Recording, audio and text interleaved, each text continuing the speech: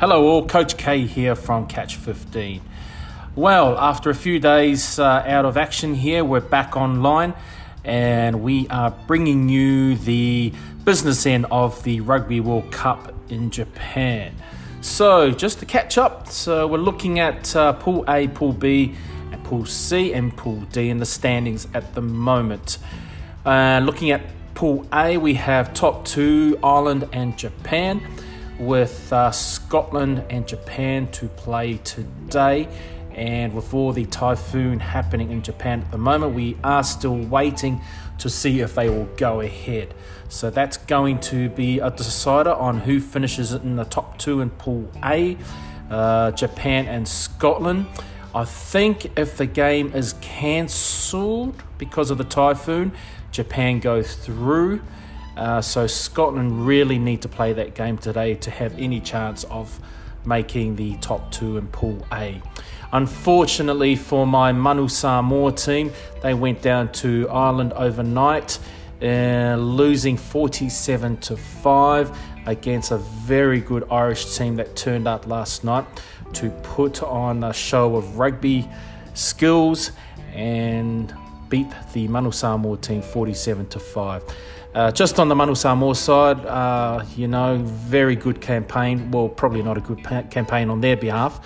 But look, the boys tried. You could see it in their faces last night. A lot of the decisions that went against them, I felt that sort of put a dent on their confidence throughout the game. I'd like to give a mad, huge shout out to Jack Lamb. He held his head very high last night, and he captained the team throughout the tournament with confidence and proud boy to be leading the nation of Samoa. So big ups to the Samoa boys. Disappointing tournament for them. Hopefully in the next 4 years they'll be able to qualify and come back with a younger, stronger Manu Samoa team. So in Pool B, we are looking at New Zealand and South Africa in the top two for Pool B, with favourites New Zealand and South Africa predicted to make the grand final of the World Cup. England, France, top two in Pool C.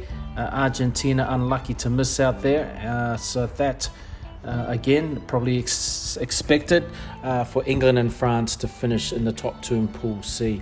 And rounding off Pool D, we have Australia and Wales finishing up in the top two, and Fiji unlucky not to make the quarterfinals or finish in the top two for Pool D.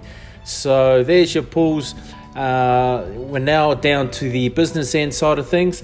Quarterfinals, again, as mentioned before, Japan, Scotland. We're waiting on an outcome whether that game will go ahead because of the typhoon happening in Japan.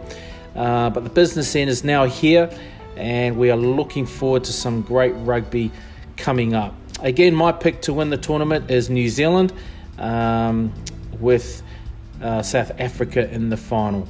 So looking forward to the quarterfinals coming up, and we'll chat again soon on those games when they are finished.